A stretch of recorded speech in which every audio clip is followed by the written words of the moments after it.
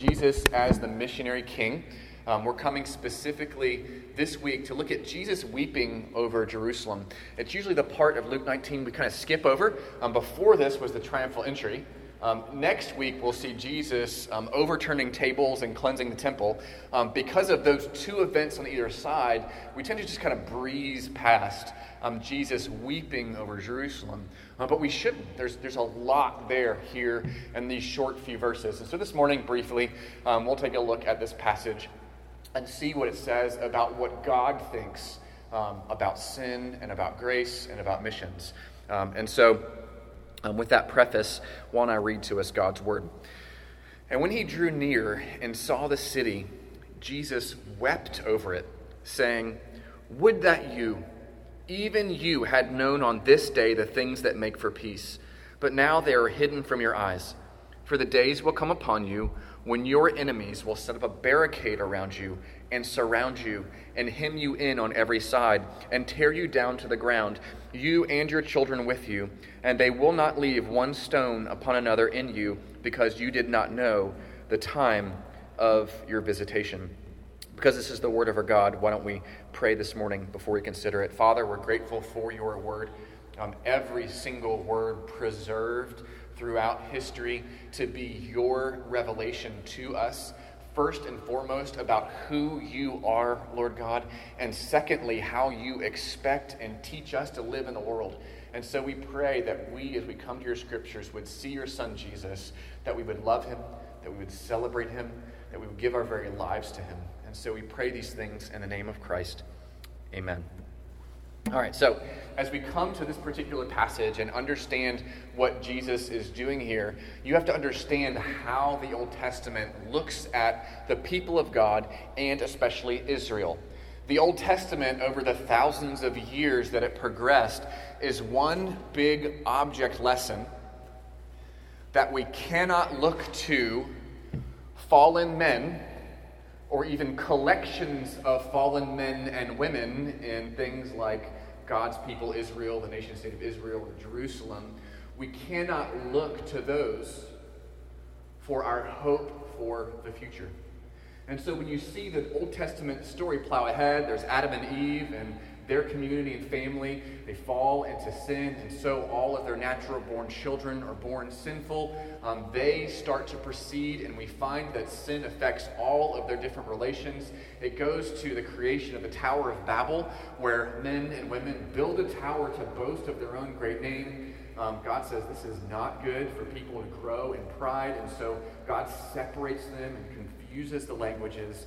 And then you get to Genesis 12, where God starts over again after the flood with Abraham and says, "I am going to make you into a great people. I'm going to bless you, and you are going to be called my own, and kings are going to come from you, and the nations will be blessed because of you." He makes these tremendous promises to Abraham. And so the question from Genesis 12 forward is, how is God going to bring about these great promises that we all long for? And the thought is that he's going to do it through these people and through all of these children that come from Abraham. And so you see Abraham grow into a nation out from the 12 tribes of Israel. You see them leave Egypt and through Moses grow into a nation. It continues to progress. We get to Saul, and that's not so great. But then we get to King David, and that's awesome. It's the height of the Israelite nation. And we get to Solomon, and it looks like Solomon, with all of his wisdom, is going to bring about the answer and fulfillment of those promises to Abraham, until Solomon falls into apostasy because he had wives who worshiped foreign deities, and by marrying outside of the covenant community, he was pulled away into apostasy himself.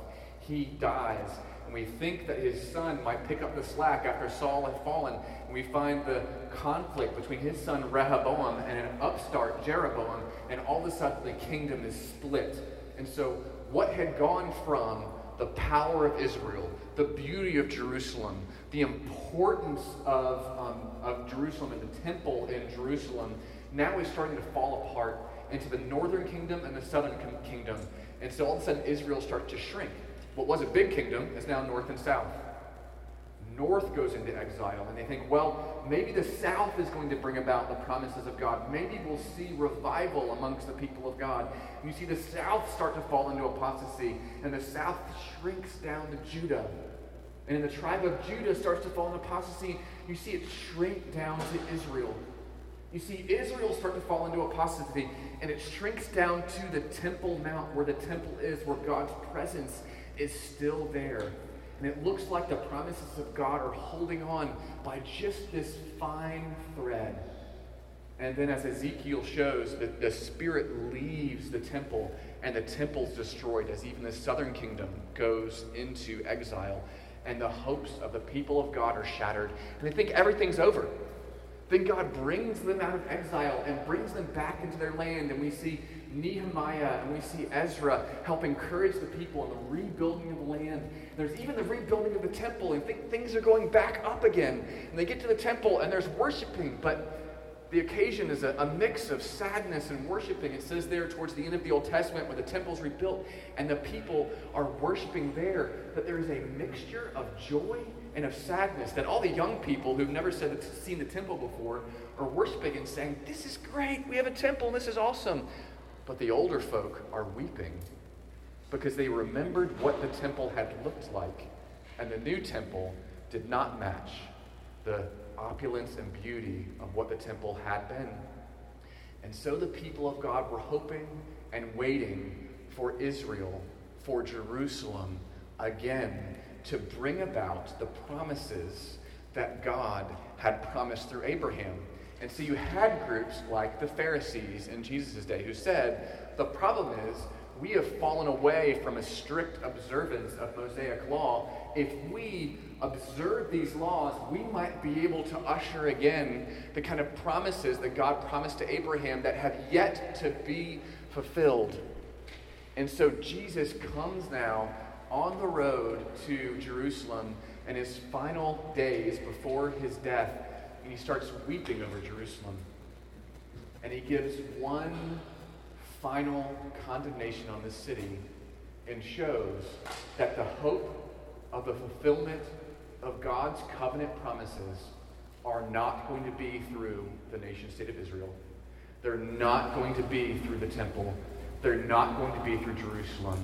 Jerusalem itself, in just a few days, is going to reject God himself, the Lord Jesus Christ, who has come to their midst.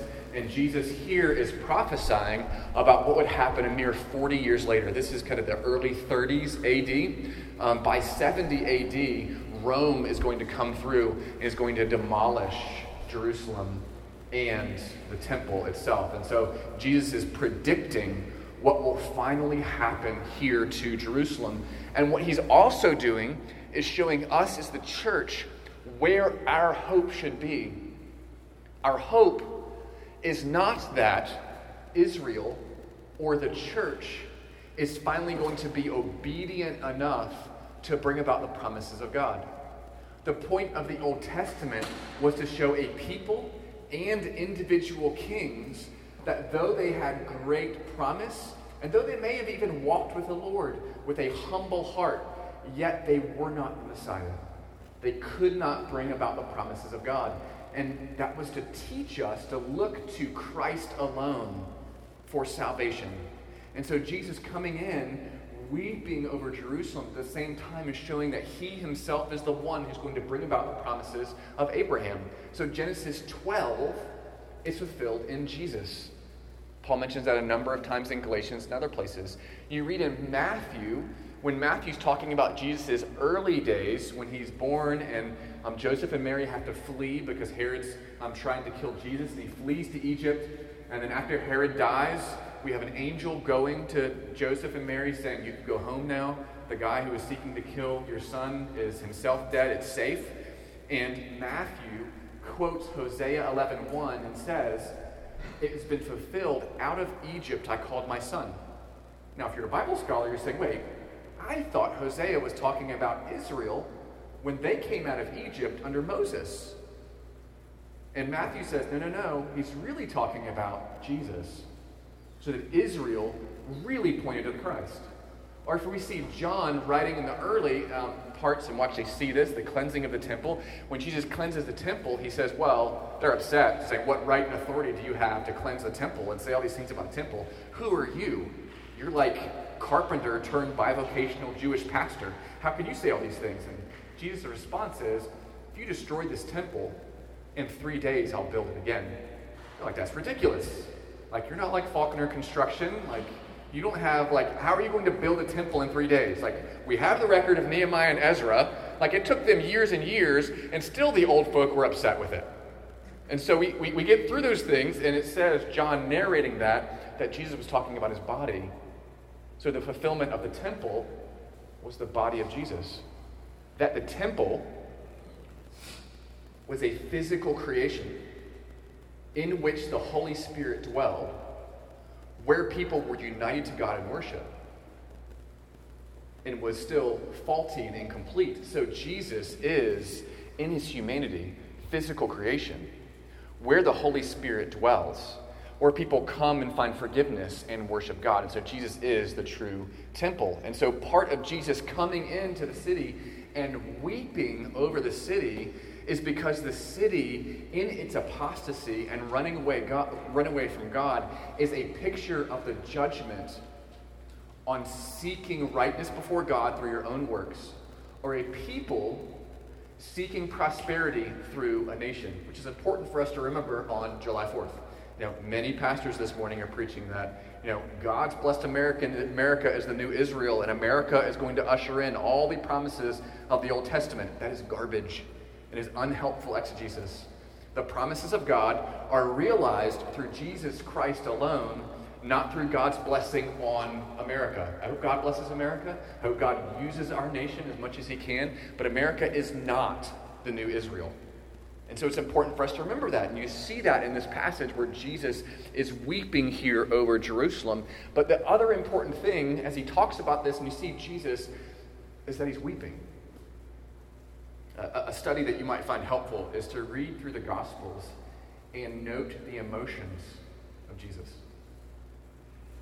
One of the things we say about God and his attributes is that he doesn't have passions, in our older words. And what that means is that he did not have emotions that would lead him astray. But what happened when Jesus became man and truly God, we see fully God expressing fully true emotions. And so we get a picture into the emotions of God and what God cares about and weeps over and is happy over and celebrates over through the emotions of Jesus Christ. And so, I even wonder what you would think as you look at this. If Jesus is coming to Jerusalem, Jerusalem's about to kill him. Jerusalem is the picture of apostasy and heresy, of rejecting God, of rejecting God's covenant purposes, of refusing to live by mercy and grace, instead of trying to chart their own spiritual project and resume. Wouldn't it make better sense for Jesus to come in and say, "What's the matter with you? I have sent prophets to you over and over and over again, and here I am as God Almighty, and look how you're treating me. You were so backwards and unspiritual, and about 4 days you were going to kill me, and I'm the only one who can save you. How stupid could you be?"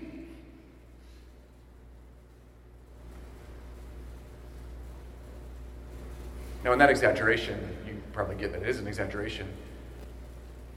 But I wonder how many of you put that tone on the voice of your God when you yourself walk through sin and realize that you've been in sin. I wonder how many of you blaspheme our God. Blasphemy. That you make him to be a different God, that you take his name and character and run it through the mud, so that when you sin, the voice you put on your God is, "Stupid! How many times have I forgiven you? Why can't you get your spiritual act together? You have the Bible, you have all of these things. What's the matter with you?" And here we have Jesus walking into an apostate nation that's going to reject him. And he's grieving and he's weeping over the sinful rebellion of a people made in the image of God. Now, he has also talked about a very real judgment. So God's grief and sorrow over sin does not mean in any way he's weak. It doesn't mean that he doesn't have the strength to carry through injustice. He's going to carry through injustice. He's going to see that Jerusalem as a city is punished for their sins, and that individuals who reject him in this life will end up in the eternal punishment that Jesus has already spoken about. But in a very real, strong, true justice and wrath against sin, he still grieves over the rebellion of his creatures. And so what that looks like to us, it brings two different sides of this. And the first is the one I've already talked about. Very clearly in Ephesians, Paul says that we can grieve the Holy Spirit. In Hebrews 12, it says that part of God's fatherly care over us is that he disciplines us when we fall into sin. And that's how you can know that he's your loving father. Now, one of the ways you can know who my children are in this group is that I'm the one that disciplines them. And so out of all the children that gather on a Sunday, which one are Joe's kids? The ones that he disciplines because he loves those kids particularly. Just like your kids are the ones that you discipline. And so if you've never known the discipline of God for sin, then you should wonder whether you're one of his children. But in that discipline, God weeps and grieves over your sin. When you walk away from him, when you fall into sin, God is not standing over you, shaking his fists, berating and demeaning you like some of our earthly fathers have done. God is grieved over our sin, and God offers abundant mercy and grace through the Lord Jesus. And when we're in our sins, the important thing about our sin is to see it the way that God sees it. See, the reason that you sin is because you don't see it as the way that God sees it. You see temptation and you think, that looks good. I think maybe there's some wiggle room in my walk with God that maybe I could do that. I mean, nobody's going to be hurt. I mean, is God really that exacting? I think maybe I could dabble with this. That's what leads to us committing sin. Where when God looks at sin and looks at us in our sin, he grieves and is sad over our sin because it cost his son his own dear life, and because he knows that sin will always wreak havoc in our lives. And when we sin, we believe the lie that God is not good and he's not given us everything, and that we need to do an end run on his mercy, an end run on his law, and say, yeah, that's the way I should live my life, but I think you left something out. I think I'm unique, God, and I think that there's something over here that I should try instead to make me happy. And the problem is we don't get a clear view of our sin. And so part of Jesus weeping over Jerusalem and coming in and pleading over Jerusalem is hearing the weeping and pleading of God when we are in our sin. Not berating and demeaning, but sorrow, and also offering you grace and mercy. And so when you're in your sin, the Holy Spirit is grieved. And God loves you and invites you by his mercy back to grace. He pleads with you to repent and to join him in his grief over your sin. That's what repentance is. It's a change of mind. That's literally what the Greek word means. It's metanoia. Meta means change, noia means mind. And so the word repentance, translated in Greek, is literally a change of mind, which means we change our mind, and we change our mind to what God thinks about it. And so I wonder how many of you this morning, in the weeping and grieving of Jesus, need to hear him sorrowful when you sin, and also him encouraging with his grace that he loves you, that he forgives you, that he invites you back to repent and walk in new obedience, and that all of your sins are forgiven, but not by some kind of bank transaction that pops up on a notification on your phone. Yes, you sinned. Yes, you're forgiven.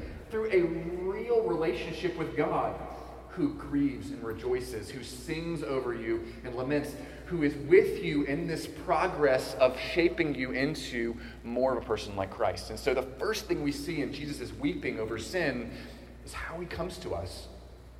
And part of the reason that we don't see the kind of change that we'd like to see when we fall into sin and repent is that we try and goad ourselves through feeling bad about our sins without truly seeing our sin as God sees it and seeing ourselves through the light and mercy of how he sees us.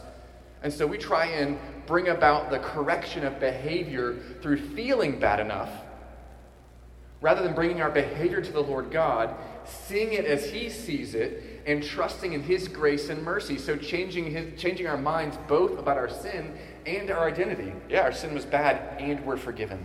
Dearly loved children. We leave that aside and we do it the way the world does. Beat ourselves up in the hopes of becoming better. And so the invitation here in this passage is to see Jesus' emotion, his passions over sin and rebellion. And to know now, as dearly loved children, that as we fall into sin, it does grieve God and his Holy Spirit. And part of the joy we have is entering into the grief of God over our sin, but also the joy of God in us as his dearly loved children. How much do you think about taking your emotions and having the same emotions as God has? Do you know about renewing your mind and say, I want to think the same truths that God has? Do you feel the same things that God feels? Do you feel the same way that God feels about you? Probably not. And so there's a good place for us to bring correction and repentance and to make sure that we're not making our God, blaspheming our God, to be this angry, demeaning God, rather than a God of love and grief, a God of mercy and sorrow, a God of delight in his children as his dearly loved children. But the second side of this is we see Jesus' missionary love for Jerusalem. He's talking to the city as a whole. Isn't that odd? Jerusalem, Jerusalem. And he's talking to Jerusalem as a whole about their spiritual state. Have you ever thought that God cares about cities? We might say God cares about individuals in that city and wants to see individuals repent of their sins and grow in faith. But sometimes he speaks of cities as a whole and longs for the kind of revivals that can sweep all the way through cities. And so here, Jesus is weeping over Jerusalem and their spiritual state. What do we think about Culpeper and Culpeper's spiritual state? Of Orange and Madison? We probably haven't wept over it. Have we been sorrowful over the state of our towns and counties? Over the state of Virginia? Do we long with Jesus' passion to see revival sweep communities and cultures? A part of where we are as a church is that we want to be here in Culpeper because we love Culpeper. We want to see Culpeper reached with the gospel. And we should believe, as a dear friend of mine says, in believing that God's an electing God and that salvation is 100% God, that does not preclude God from saving an entire town. God could, in his sovereignty, convert every single person in Culpeper. 100% population saved, walking with Jesus, truly converted. That could happen within God's sovereignty. And so when we look at Culpeper and we say we know a few Christians, we should not be content and say it's reached. Would we be a people who weep over the fact that there are people who right now in our communities, in our neighborhoods, on Virginia Avenue, in the different places here, who don't know Jesus and don't have anybody to bring the gospel to him? To them. It's like the book of Jonah. The real missionary in the book of Jonah is God, and the real missional work is really Jonah. God's really trying to get at Jonah. Nineveh's kind of this side thing. God says, all right, Jonah, you are going to go to Nineveh, and you're going to preach, and they're all going to be converted. And Jonah says, no, thank you. I do not like those people. Do you know the Ninevites? There's no way that I'm going to go there Because if I go there, you're going to do what you said. You're going to save them.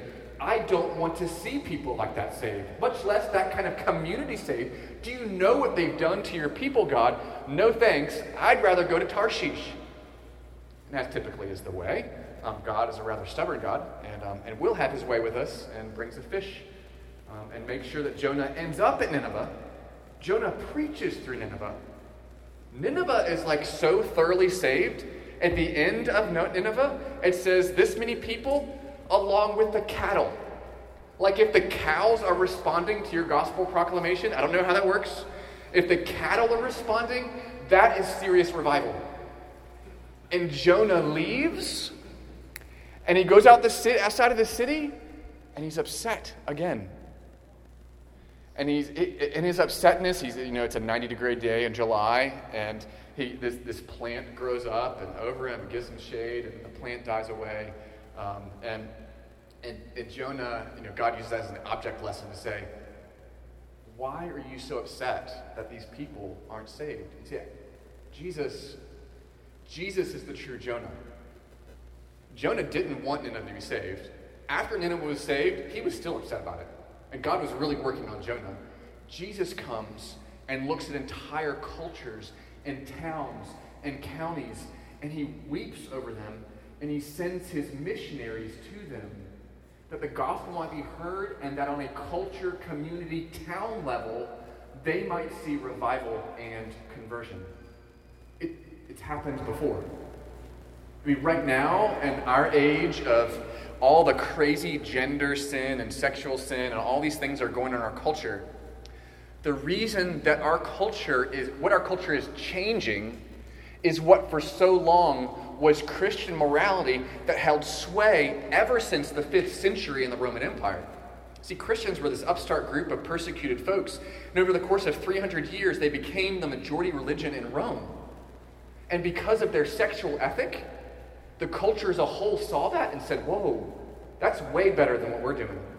And so cultures adopted the moral sexual ethic of Christianity that held sway in Western culture for so long, and only now is being eroded. So you see, even apart from salvation, Christians living as a distinct community in a specific place have a huge influence over that community for good. So you see the promises of Abraham coming true in Jesus when God said to Abraham, I'm going to bless the nations through you. Culpeper is blessed because Christians live in her. Even if Culpeper isn't converted like Nineveh was, it is a better place because Christians are living a distinctively Christian work here. And so what does it look like for us as a congregation to have the same emotions about our culture, about Culpeper, about Madison, about Orange, about Virginia? Do you have a passion to reach your neighborhood for Christ? Do you believe because you live there that maybe 10 to 20% of your neighborhood might meet Jesus? Or 30 or 40 or 80 or 100% just because he took missionaries and put them into your neighborhood? One of the things I tell the Mormons when they come and hit my house, we have a little loop that come around, and especially if I'm working in the basement during the day, I see them when they come to my house. As I not only tell them, we have 2 different gospels, and it will cost one of us our lives. And I pray that you will repent and believe in Jesus Christ as God Almighty, second person of the Trinity. But I say, and by the way, this neighborhood is my mission field, not yours. I live here, you don't. I love these people, and God called me here to share the gospel, so I want you to know, as you hit these houses and go all the way around, you do this in one day, I'm spending the whole year undermining what you're doing in this place, because this is my neighborhood where God has called me. Do you think of Culpeper that way? Do you think of Falk here and Madison and Orange there? That's your county. God called you as a missionary to that place to reach people for the gospel. And he has put behind you the leverage and power of the Holy Spirit and the gospel of the risen Christ. And nothing, not even the very walls of Satan, will stand up to that as we approach the end of all things. Do you weep over your culture, over your county, over your neighborhood, over your workplace, over your neighborhood, and long to see it change with the gospel? Because Jesus wept over Jerusalem. Or do you look at your culture and saying, Culpepper's lost, America's lost, forget about it? Not only do we have the luxury, it is disobedient to our God to think of our culture that way. He has called us to engage as a distinct community for the sake of the community as missionaries wherever he takes us. And so that's what he longs for. So what does it look like for you to walk in obedience to this? First of all, believe and maybe repent that God is way more merciful and loving and grieves over your sin more than he does. He doesn't just say, oh yeah, they sinned again. He's sorrowful, and he makes a way for you to repent, and you are a work in progress. He who started a good work in you will finish it in the day of Christ Jesus.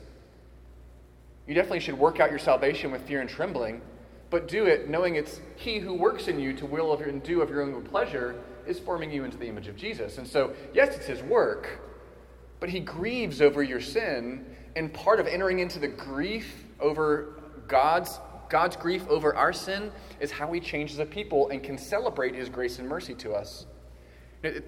Secondly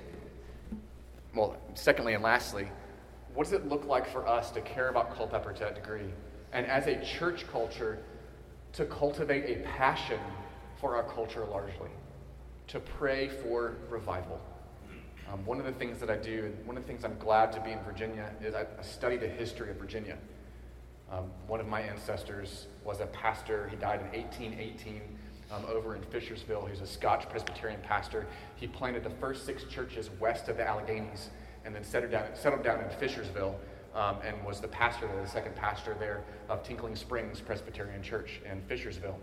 He had a passion to reach this. I know it's not a great church name. It just isn't. We should just say Tinkling Springs. Not what you... I say that, and people's faces are always like, did somebody really name their church that? Yes, they did name their church that. Not a great church name. So, moving on from that, he cared and loved and wanted to see the state of Virginia, the colony of Virginia, reached with the gospel. And there have been times that revival has swept our state.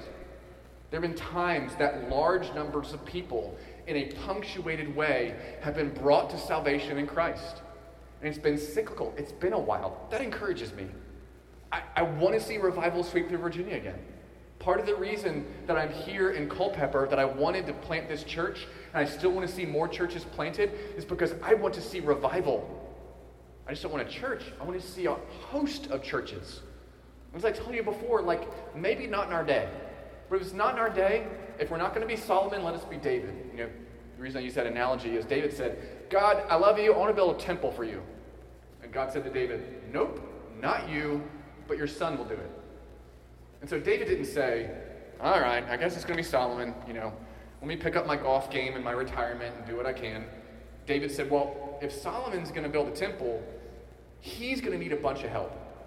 And so David started stockpiling resources in the terms of people and the kind of wisdom that Solomon would need. And so David did everything he could, even though he wouldn't see it, so that when Solomon came along, he had the wealth and the knowledge and the ability and the capable people around him to build the temple.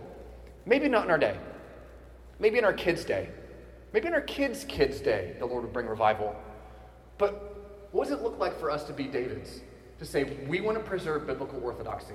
We want to grow healthy churches. We want to preach the gospel so that our children know a healthier American church culture than what we knew. What does it look like for us to invest in the day? So maybe it's 2 or 3 generations, revival comes. They have all the wealth and resources of a robust gospel orthodoxy and the way it's practiced in everyday life for them to fall back on. Let's prepare for revival whenever it comes. And it starts by weeping over our city and having a heart for our city and our community and our neighborhoods. And it starts before that, understanding how that works in our own hearts, that we weep and grieve our own sin and cling to our own God of gospel grace. Why don't I pray for us as I conclude? Father, would you, as you do the great work of sanctification, as you define that work in your word as transforming us into the image of Jesus, that we're becoming more like Christ, as you do that great renovating work, would you not just give us the thoughts of Jesus, not just give us the actions of Jesus, but would you give us the emotions of Jesus about sin, about people who don't know you, even about ourselves and his love and delight in us as dearly bought children, would you, Lord, transform even how we feel about the world around us? And would you give us tears for Culpeper that one day will break into tears of rejoicing in the revival we hope and long for? We pray and ask these things in the name of Jesus our Christ. Amen. Won't we stand and respond in song?